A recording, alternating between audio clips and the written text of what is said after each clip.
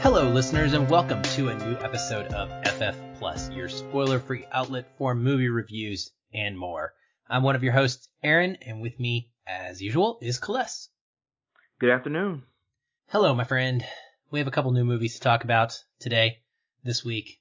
Always, we have a new Netflix movie, it seems. It's like the norm. Netflix is great for film review podcasts because they just pump content out every single week without fault. So if you have nothing to review, you can just be like, hey, Netflix, give me the new Princess Diaries movie or whatever the heck. And then we have a film that we actually had the opportunity to go see in person for one of the first times in a long, long time. There was an actual screening for this one.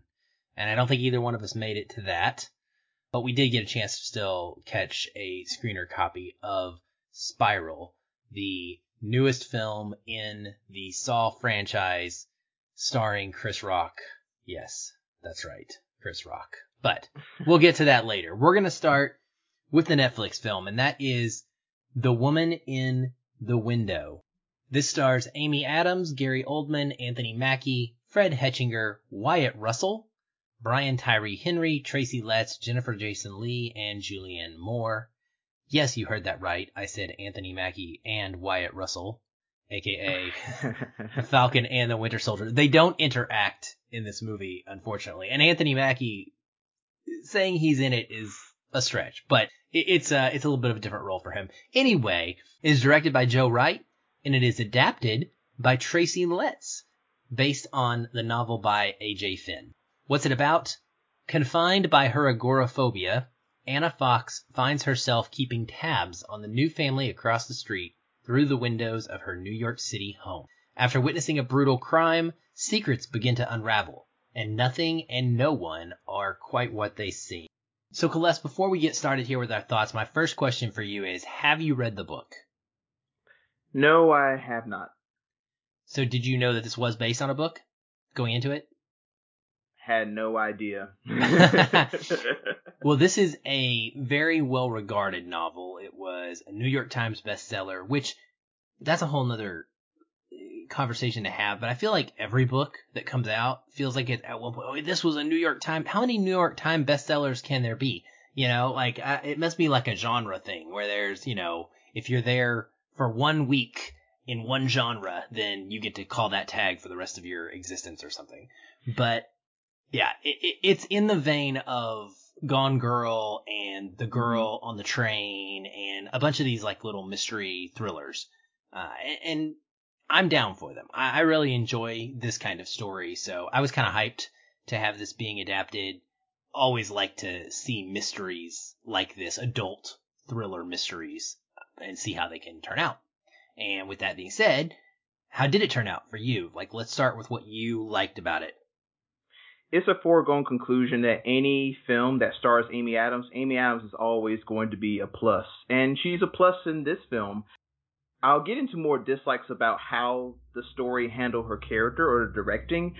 But from her aspect, she really dives into this character. I mean, this character is suffering depression. They're having struggles with addiction. They have a phobia to where they're not able to go outside. And you can tell that Amy is like, she's really feeling this like internal strife within her. Like there's a battle with her past, and there's her like always living in fear, and you kind of sense that. And the cinematography adds into this because that's another big plus for me, is that it feels dark and dreary whenever we're in this house, because most of the movie takes place inside this house, which is almost another connection to Alfred Hitchcock's Rear Window, which there are more connections to that as we get into it.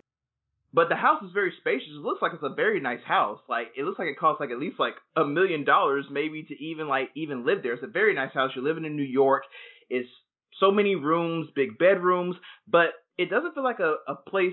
The cinematography is trying to call attention to the nice parts of it. It feels like you were trapped in a dungeon, and it's very dark and it's very weary. And sometimes even the rooms, as big as they are, they feel constrained, according to the protagonist, to the character we're following. So I like that aspect. I also did like the first half. The first half does a good job of setting up to where it has the audience guessing, like, is this situation something going on just as a hallucination, or is this something that's really happening? Like, you're kind of stuck in a guessing game. You don't really know whether to see, is Amy's character? Is she suffering through mental problems, or is this really something happening and maybe we as the audience are not taking her reality as being too serious because there's so many things going wrong with her. And I really like that you're kind of in that guessing game for the first half of the film until it kind of goes off the rails in the second half, but we'll get into that more later. Those three elements were what I took away the most as a like from this film. All right. Well, that's good. I'm glad that you found some things to enjoy from it. I feel like this is going to be a pretty divisive picture in a lot of ways. I think anytime you are channeling Hitchcock energy, then there's a certain... Here's the thing. I think the audiences are going to love it. I think that people who read the book are going to love the star power in a Netflix movie that is really well polished and I think has a lot of technical quality to it, with no real question about that. And I think critics are probably going to hone in on like, oh, you're trying to do Hitchcock, you're trying to do De Palma, and they're going to point out a lot more of those flaws. So I actually personally approached it. I find myself, I'm siding with what I think is going to be more of the audience takeaway from this. Now, a little history before I start. So this was actually going to be released back in 2019. And what happened is it went into its test audience phase and it had left the audience members confused. They were unsure about elements of the film. And so they went back and they had to do reshoots because it's a pretty complex story or complex novel. And Disney needed it to make sure that audiences were going to be able to follow, right? Completely, which makes sense. And so they went back, they redid that, and now they put it out. And I will say this, I didn't have any problem following the story. I thought that it was well executed in telling you and explaining to you who does what and what the situation is. You know, I mean, there's mystery to when things get revealed, but I wasn't left confused. So I think they did a good job there. And people are going to compare this to Rear Window and to Dial M for Murder, I think. Yes. There's several Hitchcock films. And De Palma, like I mentioned, I think it has a lot of De Palma style in the way the cinematography works as well. And that's intentional. I mean, Joe Wright is wanting to do that. For me, I loved the stylistic choices in the film. I felt like it was a modernized version of those two directors and the kind of work that they did in this genre. And I thought that it was really flashy, polished, crisp, very nice cinematography choices that fit the psychological condition of the character and made sense for the type of mystery that we're in, where she doesn't quite understand or necessarily trust her own mind.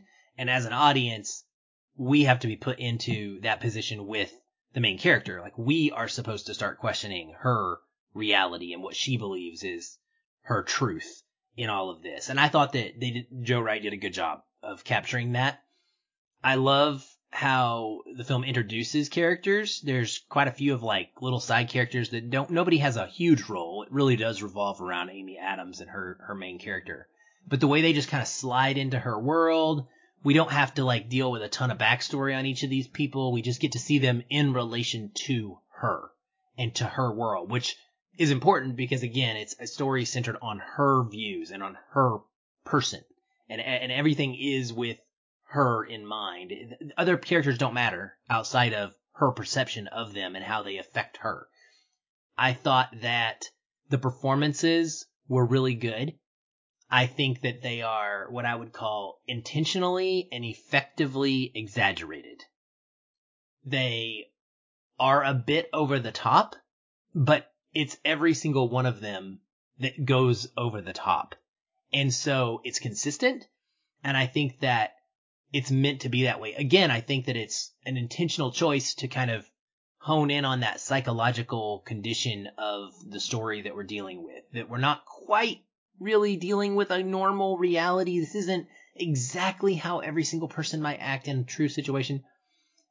A fellow film critic from Seattle, Calvin Kempf, one of our Seattle Film Critics Society members, we were talking about this, and he said in the book, Anna actually always is wondering if she's imagining something that didn't happen, and it's because she's watched so much Hitchcock. And again, I think you can feel that here, and I think that that's important, and it's not a negative. To me, it's not, you're not doing Hitchcock wrong, or embarrassing Hitchcock by not being as good as Rear Window, or whatever. Like, people, we have to have new movies. I thought we all wanted new movies, you know what I mean? And they're not gonna all be perfect. But I think it does a great job of echoing some of the aspects of that genre in those films that we all enjoy. And the music, the sound design rather, I think the sound design is outstanding. It's got a really, really strong use of noises and Foley that elevate the tension and just everything about the way that, again, the kind of confused situation the character is dealing with.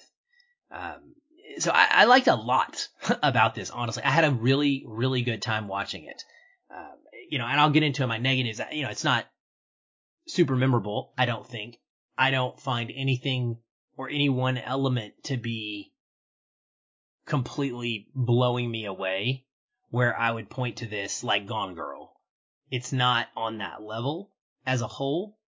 But I think that it is a really solid, enjoyable, upper tier type home streaming Netflix release. But what did you not like about it? I'll let you get going first. For one, why did they not use my boy Anthony Mackie enough in this film? Like, his name shows up in the credits. I'm expecting him to have a substantial role, but most of the time, he's speaking lines, but he's off screen. At different points throughout the film, Amy's character, Anna, seems to be having a conversation with Anthony Mackie. And it's like they're doing it over the phone, or is she having these conversations in her head? And I'm expecting to see him. I'm expecting him to have a place in this film, but the only thing we get is a brief, 3-minute flashback scene, and that's it. I was expecting more from Anthony Mackie. And also, going back to your point, I know for you it may not be an issue, but there were times where I could feel that Gary Oldman, I love him as an actor, but I could tell he was going for it. He was definitely going for it. Like, the line where he's like, "Stay out of my house!" Like, I could tell that he was definitely shooting for the moon on those. And while it may not be an issue for others, it's kind of something that stuck out to me. Also, the second half, the ending just felt like a consolation prize. Like, all this build up, all this mystery. I'm expecting a big bang. I'm expecting a big moment to where not as something as close to The Sixth Sense, but something that's just blows me away. And it's like, wow, this movie led to this? Crazy. And you don't get that. You kind of just get, okay, the mystery solved and boom, boom, boom. And that's it. I'm not going to hand out any spoilers, but the ending just ends on a puffer. It's not really anything substantial. And we're supposed to be kind of cheering and feeling good for this character, and I just don't get it. Maybe if I read the book, I probably could have a better understanding of how the story is supposed to be, and maybe I might have been more in tune with it. But me not reading the book, it kind of soured my experience on where the story was actually going to go. Because the first half starts off great, and then the second half it gets into some cliches, and then it starts to feel kind of jumbled, and then you start getting some exposition here and there to kind of fill in the holes and everything. And I just didn't have that same desire that I had in the first half. The second half just kind of went out almost like a light. Overall, though, it's not enough to really teeter me off from having people see it. But for me, I know that this is something that I have no interest in going back to again. And that doesn't speak to this film being terrible. It just speaks to this film just being unremarkable. And most of Hollywood these days is unremarkable. There's not much that's really going to get you out of the seat. Sometimes people are just wanting to hit the minimum, and that's it, and that's cool. But I'm not in this to just watch minimum films. I'm looking for something more, and the more never really captured me. That's fair. I think they're trying. I definitely think they're trying. I mean, they're throwing everything in the kitchen sink at this stylistically, trying to capture the essence of the book. And again, it's hard to adapt a book in which it allows you to experience different way of feeling that tension that a character is going through.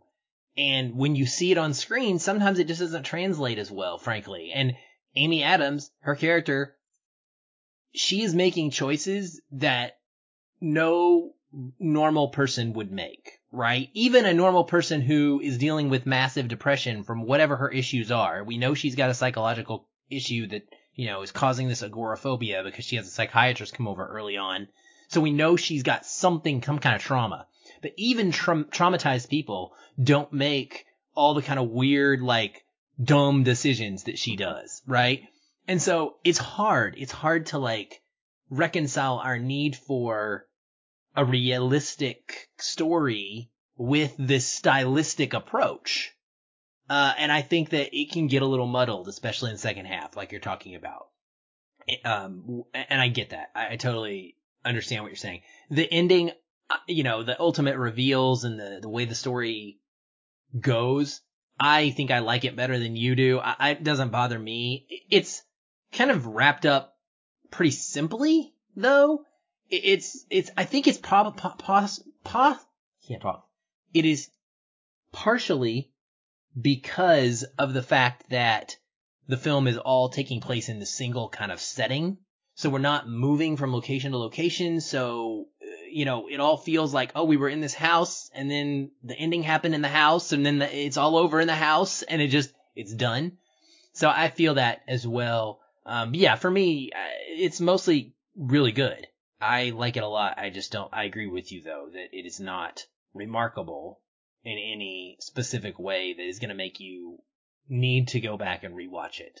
So it needed something to be special in order to do that, and it doesn't ever hit that note. With that being said, I definitely say see it. I like it enough to recommend it. I think that people will enjoy it immensely. Even if they never watch it again, I really do, like I said, feel like it is darn near perfect type of movie to hit Netflix's platform. And I think that audiences are going to pretty much be satisfied with it. What about you? I'm feeling it, but it's a soft feeling it. It's good enough that I can say, hey, if you have nothing else to really watch, then definitely give this a try. But otherwise, if you have other options, then I would definitely put those over this. That's fair. Well, we'll have to find out what you think about it compared to our next film that we're going to talk about. And oh, give it away, huh? Give it away with that reaction. So, the next film is called Spiral from the Book of Saw. I don't know if it has some subtitle or something, but we're calling it Spiral. It stars Chris Rock, Max Minghella, Marisol Nichols, Samuel L. Jackson, and Zoe Palmer. It is directed by Darren Lynn Bousman.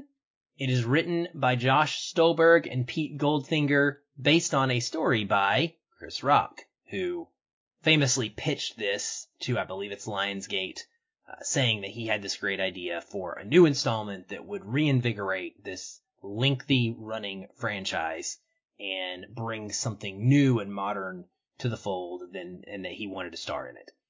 What's it about? Working in the shadow of his father, Detective Ezekiel Zeke Banks and his rookie partner take charge of an investigation into grisly murders that are eerily reminiscent of the city's gruesome past. Unwittingly entrapped in a deepening mystery, Zeke finds himself at the center of the killer's morbid game. Okay, Celeste, well, get us started with what you liked first, and also, do you have history with the Saw franchise? You should probably tell us that too. I did a lengthy watch of the Saw series last December, and it was fascinating to say the least. There were a few of them that I loved very much, and there were others where I could really care less to see them again. But the one thing that you got from the series is that these films teach you about the appreciation of life, being grateful and thankful for us being able to breathe every day. And that's the object of the Jigsaw Killer. I mean, it's demented, it's macabre, and it's kind of sadistic, but his games in every film, there was something interesting and appealing about seeing these characters trying to think their way out of this game, trying to fight to survive, like doing whatever they can to make it out of this trap. And also getting a nice bit of social commentary.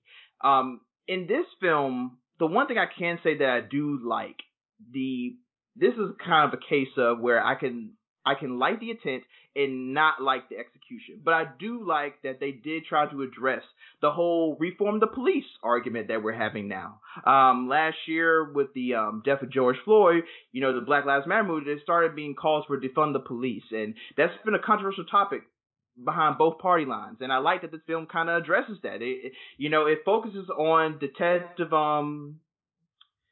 his name is Chris Ryder. He's a detective in the police department, and there's a scourge of like crooked cops and just illegal activity that's plagued this police department. And then you have this mysterious new, could be a copycat, could be Jigsaw, who knows, but it's a mysterious killer who's going around and teaching lessons to these cops who have operated outside of the law. And I can see for people that this is going to be something that they're going to get behind. I can see people even being like, okay, you know what? I actually side with the killer. And we got that a little bit from the Saw series and from the older films as well, especially in like the last few ones that were made before they did this whole new direction. So I do appreciate that they tried to make it modern with that, commentary.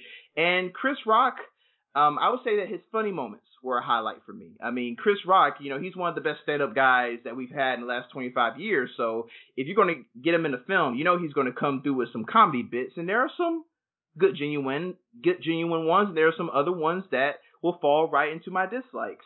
Other than that, I really find it hard to say anything else is good about this film because I got plenty of bad to say. And it's disappointing that I have to say that. Well, I have not seen the series on the whole. I have no real interest to. I've seen the first one, and my tolerance of the first one lies in the fact that I enjoy the psychological problem that is being presented in the first one. And you laid it out actually perfectly. The idea of seeing characters try to think their way out of their situation and figure out how to live, essentially. And then trying to simultaneously figure out why the game is even taking place, right? So I have not felt the need to continue going forward because I know that the series definitely amps up the gore, it gets really convoluted, and those are not the things that I enjoy. So I was actually reluctant coming to this because of the potential for gore. I'd heard, they're going to go a little less heavy on that. I'm going to put this in a like. I'm going to say I like the fact that it's not over the top gore, in my opinion. I've seen worse. I was able to get through it. I absolutely love the trap construction in this film, the actual engineering of the different ways in which people are stuck and have to make these decisions to get out of. That's different than saying I enjoy them trying to think their way out of the problem. But I do like the fact that they are made in a way that is very specific to each character individually and what it is that the killer is trying to highlight as something that needs to be reformed within that person. And it ties into their body parts in different ways. And so I just really enjoyed the creativity involved in the creation of the traps. I liked the overall vibe of this film. I'd heard that they were going to go with more of like a Seven vibe, and that I enjoyed that kind of seedy, it feels like a late 90s kind of crime, dark drama, thriller, almost to a T, like to the point where, it's Chris Rock with this new partner who's coming in as a rookie to help him along, and there's packages with boxes and body parts showing up, just like in other movies that I just mentioned. Sorry, if you haven't seen Seven, then yeah, that's on you. And anyway, and so, I enjoyed those aspects and that kind of just general flow of the film. And then I will say this, I absolutely love the finale as it was going for a little bit. So when the finale starts, I'll say that when the killer becomes revealed, I thought the way in which the finale and confrontation kind of plays out was outstanding. and I was really, really into it. And if only it would have kept going. I have to cut my like off because there's a point of time where it stops and becomes a dislike. But for the most part, I really thought the finale had something good going for it.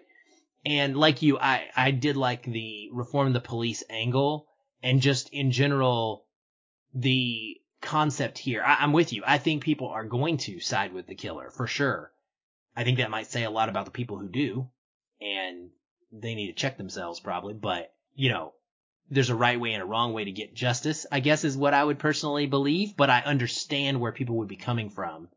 And I think that that's fascinating. It's worth any movie that it brings up that conversation. It has value, I guess, is what I'm saying. Because it makes us talk about it and consider it in context of our actual real lives and real world as it is today. So, all right, you said you didn't like it. I'll let you fire away, and then I'll just say, yeah, I agree with that, and that, and we'll be done. So the horse that keeps getting kicked about this film before we saw it was that it was going to be something new. It was going to be a new take on the Saw series, and that things were going to be different, and that the psychological aspects were going to be heightened up, and the gore was going to be less. This feels like one of the worst quality of a Saw film to me. I don't see anything new in this film. Actually, some of it actually kind of made me sick. There is a part in this film where this lady has a choice whether to get her face burned off or sever her spinal cord and be paralyzed for the rest of her life. And for me, part of what made the Saw series so unique was that you could tell Jigsaw, yes, he's going to put you in these situations where physical disfigurement is probably an absolute, and you're going to end up losing something. But you know what? You still got a chance to do something with your life without being so handicapped. I mean, in the later films, it definitely gets to the point where there's torture porn, and people are just losing limbs and gore, and it's just there just to be there. But there was a point with it. Jigsaw was teaching people that, you've been wasting your life so far. You haven't been doing much with it, or you've been causing a lot of trouble. And this is a chance for you to save your life. This is a chance for you to get on a new path, to be reborn, so to speak. And while I say, once again, it's very sadistic, and it's not something that I really totally agree with how Jigsaw does it, the film had a bit of social commentary, and it had a bit of special significance with the games that were being played. In this film, the killer is simply just sickening. I mean, he's just really out here not giving anybody a chance to live. And maybe that might be the point. But it just feels to me that when it got to the points where the traps were being laid down, I could see that the gore was definitely a big emphasis. And maybe because the film is being shot in 3D, maybe that's the selling point. But for me, there were some moments where I just kind of turned my head away from the screen and thought like, oh my God, they're really going a little bit too far with this. And it really gave a bad taste in my mouth. Another thing, Chris Rock's not a dramatic guy. I mean, Chris Rock's wheelhouse is being a comedian. He's one of the greatest comedians of all time. So when you put this man and put him in dramatic scenes, it's just not going to pop the same way. And he doesn't make it easy. Like, there are some moments where he'll go and he'll start screaming and the screen will shake. And then, like, he just looks like he's trying so hard to be this, depressed and just motivated detective to really find out. But it never really comes across as hard-hitting. The psychological aspects are kind of weak. You compare this to a 7. I mean, 7 really just runs dust circles around this movie right here with psychological aspects. The sound design is weak. There are times where people will be screaming, and then the echoes will continue on to the next scene, and they won't stop until like a little bit afterwards. The visual design is very dull. This film is just not a good film to look at. Like, I could understand if you take some stylistic approach with some of the elements of the story, but this film doesn't tend to do that. You can definitely tell that the budget was limited. I mean, Lionsgate definitely wasn't giving this film a lot to really work with. And could that have been a detriment to how this film turned out? Maybe it could have been.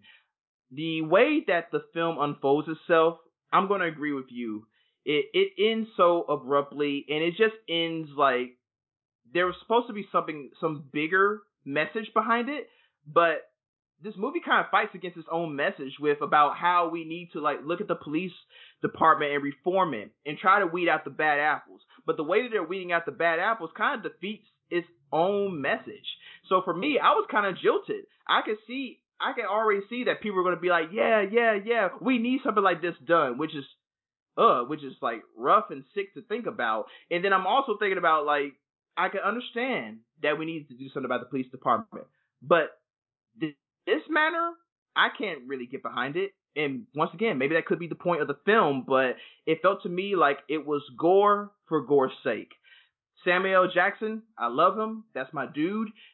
His act in this film, it feels like Samuel L. Jackson just being Samuel L. Jackson. Like, it doesn't feel like a different character or somebody that has a stake in the story. It just feels like Samuel L. just got put in here and they was like, hey, do you? And hopefully that can carry the film, but it doesn't. It kind of takes away some of the seriousness of what the story was trying to come to. I just think that there's nothing really new in this film if you already have seen any of the Saw films. And if you're expecting anything new or just improved, it's not going to happen. Yeah, I guess that's probably true. I would assume, having not seen them, can't say for sure, but based on what you've said, it seems to me like there's nothing really new. The kicker for me was, like we talked about, with wanting characters put in these deadly traps to have something to do. In this film, that's not the case. When they get put in the trap, they have 2 minutes. They get told what they did wrong. They have to make a yes or no choice, and then they deal with the gore that comes with, the choice. There's not this long drawn out psychological moment where they have to wrestle with what they did. It is strictly punishment and murder in a painful manner. And because of that, it definitely goes down a notch because you're just not able to care nearly as much about anybody that gets killed in this film. Like, none of the characters matter except for maybe Chris Rock and his partner. Even his dad, he's not there long enough hardly for you to care about. You care about him because he's Samuel L. Jackson, not because he's Chris Rock's dad. That's the problem with him. I think that the voice changer software that they use for this particular killer is horrible. Every time it talks, it doesn't fit with the film. It's not scary. It sounds like a high-pitched child or little girl of some sort. Like, it is utterly just out of place. And that seems to be the theme for me because Chris Rock is out of place in this film. He doesn't fit. He is not, like you said it, he's not a dramatic actor. He is all over the spectrum in this movie. At times, he yells a lot. And it's almost like he thinks that is going to make his character come off as angry and determined. And so if he just yells, then that'll get the point across versus having to actually act and portray these different emotional swings that his character might go through. It's not good. I mean, it's just not good. He carries the film to the point where, like, it's hard to get behind him and have any sort of major investment because you're just looking at him as this guy that's like, ugh, you don't feel like the detective that should be in this situation anyway. Nothing is right about this. So it was a miss. I mean, it was just a miss. And it was kind of what we all thought when we heard that he was cast in this movie. We were like, huh? Like, really? How's that going to work out? Well, it worked out exactly like we assumed it would work out, honestly. I mean, maybe he's slightly better than I first imagined, but, he's not good. And the supporting characters, again, they don't get a chance to be good because the ones that are gone so fast. They don't get any development whatsoever. And ultimately, it's that abrupt ending that just sunk me because I was like, I told you, I was really on board with the finale and sort of how it went down and what was going on and what the killer was trying to accomplish there in this final set piece. And then the movie just ends. Like, there's no resolution. It just ends. And it's so clearly setting up another sequel. And, we talk about this all the time, but there are ways to do that and there are ways not to do that. And this was a way not to do that. You could have finished your story and told this complete story all the way through to its conclusion, and then also done something of a tease to set up a new film. But instead, they cut off the conclusion of this film and don't let you know exactly how it ends. And instead, leave that hanging. It's more like the end of a TV show episode than it is a movie. And that really, really bothered me. Because I was like, huh? I actually went through the credits. I was like, did I miss something? Are they going to come back and finish it at the end? Are they going to, this can't be the end, right? Like, they have to give me more. And they didn't. So ultimately, that was a big letdown for me too. And also, I wanted to know that there is a scene in this film where Chris Rock ends up catching this guy. He's looking for the whereabouts of a person in this film. He catches this guy in his apartment, and this guy has a broken bone in his leg. Chris Rock, keep in mind his character is a lead detective, and he's trying to figure out who's behind the killings of his fellow officers. He takes a moment to take his phone. He's like, hey, you want me to take a selfie? He takes a selfie with this guy while this guy's screaming in his own home with a broken leg. I was like, dude, you're supposed to be one of the good police officers, and you're doing the exact same things that these crooked police officers would probably be caught doing, and you would be chastising them for. So this movie even defeats the own purpose of its lead character. I mean, I don't know. This film just really fights against itself. Yeah. I did not like that moment either. I had a real problem with that as far as like the character they were building with him too, because it felt, like completely out of place. It was Chris Rock wanting to make a joke conflicted with Chris Rock trying to write an actual screenplay that's consistent, and it did not pair well in any shape or form. So I'm guessing you're going to say no thanks to this, that people should not see it? No thanks, and see it at your own risk. All right. Well, this one will be out in theaters on May 14th. So yeah, you got to pay to go see this one. I would say probably not as well. I don't know if liked is the right word. This really falls in that 2.5 star if I had one for me, because I didn't hate it in the way that I thought I might. I'm going with a 3 on this one because I didn't hate it. I actually somewhat was okay with getting through it. It's 90 minutes. I should add, it's a tight 90 minutes. Like with credits, it's probably actually like 85 minutes, and it moves really fast all the way to its abrupt ending. But because of that, I didn't ever feel like it lingered too much to kind of really wear me down, and then I was done. So by that token, it was fine, or okay, I guess.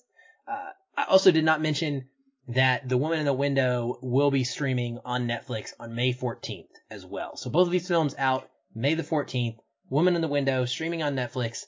We both would say generally worth a watch, probably, because it's free and at home. Spiral in theaters on May 14th. You're saying absolutely not.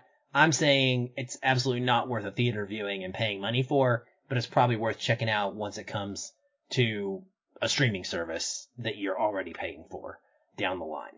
Well, that's it for us this week on FF Plus. We hope that you have found some interesting tidbits here that will help you make your decisions, and we'd love to hear what you think if you do see these films. Whether maybe you'll disagree with us, maybe you have a different opinion. You can hit us up on Twitter at FeelinFilm, or you can join the Feelin' Film Facebook discussion group. There's always a link in the show notes, and you can come and chat with all of our great members there about these films and anything else in the world of movies that you would like to talk about. We will be back soon, and until then, keep feelin' film. Hey everyone, thanks again for listening.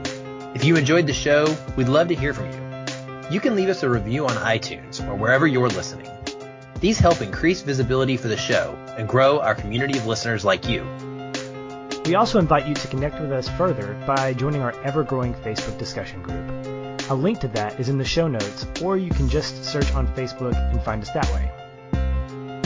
If you'd like to continue the conversation with me, you can follow the show on Twitter at FeelinFilm, or connect with me in the Facebook group. I'm very active in both places, and I'd love to chat. And if you want to connect with me, you can find me at Shoeless Patch on both Facebook and Twitter, but be sure to tag me in any comments so that I'll be notified and not miss you. Once again, thank you for listening. We'll be back soon. Until then, stay positive. And keep feeling film.